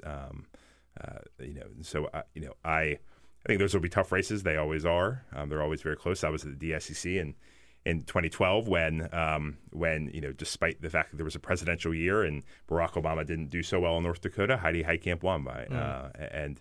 Same thing in Montana, where John Tester won. Same thing in Indiana and Missouri. So we won all these races in an environment in a presidential year where Republicans got out to vote, and Barack Obama didn't win those states, but we still won those Senate races. So I've always thought Tester was an interesting guy because he's from a sort of state that it's not a deep blue state, and yet like the Progressive Change Campaign Committee loves him as a sort of prairie populist. So he's got definitely has a distinct profile that's sort of unlike any other senator in that way. What do you think are going to be the key defining issues in this 2018 cycle? Yeah. Is it going to be gun safety? Is it going to be Stormy Daniels? Is it going to be the tax cuts? Healthcare. Yeah. If you look at poll after poll, and you saw it in Pennsylvania again, what are the main issues that concern you when you go into election day? And if you look at the exit polls in Pennsylvania, healthcare was number one. We've been seeing healthcare as number one, since the early days of this administration when they first began their effort to repeal the Affordable Care Act, and we're seeing it again and again and again. And so I think that I think we have strong arguments around tax reform. The Republicans certainly think they can run on it. We think we feel pretty confident in our position on that issue. Didn't work too well in Pennsylvania 18. Right. But you're seeing time again that healthcare is a critical issue that everybody cares about. Everybody needs affordable health care, no matter who you are. No matter whether or not for Democrats you are a persuasion target or a turnout target, you care about having affordable health care for you and your family. And so that's a critical issue that I think you're going to see Democrats run on. It's why you see, I think one of our most powerful arguments against tax reform is the fact that the money that is going to be used to pay for all these tax cuts for billionaires and corporations is going to come out of Medicare and Social Security eventually. And so, that again ties back to healthcare in many ways. And so I think that's a key issue. But that's not to say that, of course, other issues won't be at play. But I think healthcare is sort of the overriding. Do you think Democrats should run on gun control? I mean, both of us were at the March for Our Lives. There's this huge sort of groundswell at this moment. It's certainly excited a lot of people feel inspired by the Parkland students. What's your thought on that? Yeah, I mean, the march this weekend was powerful and incredible, and really shows that there's a lot of energy, particularly amongst young people, for changing this country. And I thought it was really inspiring. And I think that, I think that Democrats should run on gun control to the extent that it's authentic. I mean, I think they should be true to who they are and true to what they believe. I mean, you're seeing that with in Florida, where Nelson is talking about the need to do something around guns, particularly against Rick Scott, who obviously felt some political pressure. He felt some political pressure to do something, despite the fact that he is a lifelong NRA member. Right. And that issue certainly isn't going away anytime in and that despite race. the fact that what he did is pretty small much ball. a joke. Yeah. Right. Small ball. Exactly. Yeah. It was it was not real and meaningful. And so, look, I mean, yes, I think the Democrats should talk about it, but they should be, again, authentic to who they are when they do so. Right. It sounds like you don't think it should be a national message for them, though. Look, I mean, I think that, yes, it's an important issue, but nationally, I think that we should focus on, the things that are like healthcare that are affecting people's life and that people need day to day to put food on their family's table, to get ahead, to make their children's life better. I mean, we're seeing this consistently across the country. These are the issues that people care about. What do you feel that there already is, or there is building a blue wave? Yes, absolutely. That there are evidence of that, right? Yeah. Where do you see it? Look, I mean, I think you see a lot of enthusiasm with our base in terms of turnout. You saw it in Alabama. You saw it in Pennsylvania. You even saw it in some of the special elections early last year that we didn't win in Georgia and Montana. Right. When you saw that our base is motivated to turn out, that's not enough, though. It is not enough for us to rely on Trump and the hatred of Trump amongst our base to be able to win these races. And we saw this in Alabama. One of the things we did in Alabama, where we ran a $1.5 million digital campaign, $1 million of that was on turnout, primarily amongst African-American voters. And one of the things we saw very early on in that race is that Trump was not enough. We did a test at the very beginning showing that just talking about Trump, saying this is your chance to send Trump a message, actually decreased enthusiasm to vote amongst many voters, reduced intent to vote amongst many voters. And that conversely, a positive message about this is your chance to make change in your community in a positive way, particularly around issues like education, was extremely powerful in motivating people to vote. And so it's not, yes, our base is extremely motivated by Trump, and a lot of people are going to turn out because of that. But it's not enough for our party to just rely on that. We've got to give people a reason beyond just stopping Trump to vote. Because if you are a voter who wants to send Trump a message, you're going to turn out. Yeah. You don't need us to come to your door 15 times to tell you to do it. You're going to do it. It's the people who Trump is not enough to turn out that we've really got to touch and reach and talk to. The New York Times today has they break down looking at the House. Yeah. Democrats need to flip 24 seats. 25 of them are in Clinton territory. Sure. Yeah. So that's the targeting, I guess, right? I mean, that's the to a certain extent, though. I would say, though, I think it's I think. And I don't think that our party is doing this, but I do think it's to a degree of false choice that we either have to focus on the districts where Clinton won that are more suburban, college-educated districts versus the districts where Trump may have won by a small margin, where these are more non-college-educated, working-class districts. I think that we have to focus on both. I think we put all of our eggs in one basket. We're not going to we're not going to like the results, and I think that we've got to compete in both types of districts. And again, I think we're doing that. I mean, I think we're fielding authentic candidates in both types of districts. Is there? I'm really interested in the governor's races, particularly because of reapportionment coming up. Right. We can't. The Supreme Court's not. I don't know. Who knows what the Supreme Court's going to do? After yesterday's hearing was not very clear, but there's going to be a census taken, and these legislators are going to be state legislators and governors. They're going to be drawing the bills. Governors signing these reapportionment bills. So, and what do we have? 15 Democrats, 15 governors now, or 17 something? But it's I think it's 17. Are there I might be possible wrong, pickups there? And yeah, absolutely. There's a lot of pickup opportunities in governor's races. Nevada is a big one. Wisconsin is another big opportunity. You're seeing Scott Walker right now, who is scared, clearly very scared for his reelection. Is he up for reelection again? He is. He's running Seems again. like he's been governor for a long time. I know. He never stops running. and they had the recall, and then he came back, and I mean, the whole. Yeah, and you're seeing that he's advertising right now, and he is running scared, and for good reason. The state of Wisconsin is, and his numbers, is moving in our direction, and his numbers have never been worse. His job approval numbers and his favorability numbers have never been worse, and so we've got a real opportunity there, and again, a key place for redistricting, and Michigan is another key opportunity for pickup that we've got in front of us, and so.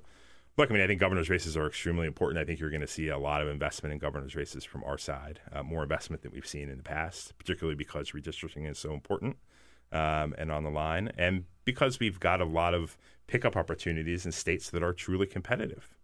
And so we are going to be involved in many of them, and I think it's going to be an exciting year on that front. So who makes your decisions? You?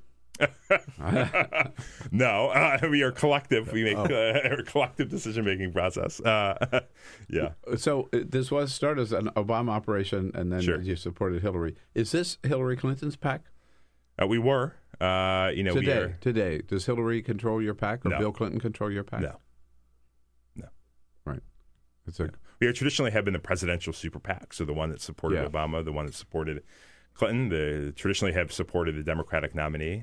We saw for the midterms, and priorities didn't do anything in the midterms in 2014. I think for this cycle, we saw a need for an organization to specifically try to close the digital gap, both on spending and on tactics in the midterm elections, especially. So that is why we're getting involved. And for 2019 and 2020, we see our role again as a presidential super PAC, where we are not going to get involved in the primary, but we see a need to be able to continuously define Trump in around ways that are effective with the voters that we care about for November, and that we are going to continuously beat that drum and frame him in the most effective way possible while our primary plays out. So we can find out more about the priorities of Priorities USA by going to priorities.org, right? Pretty simple. Yeah, okay. That's it. Very important stuff, and very Patrick, thanks so much for coming in. Graham, good to have you here as a friend of Bill. The rest of the day is yours, folks. Enjoy it. Come back and see us tomorrow. This is the Bill Press Show.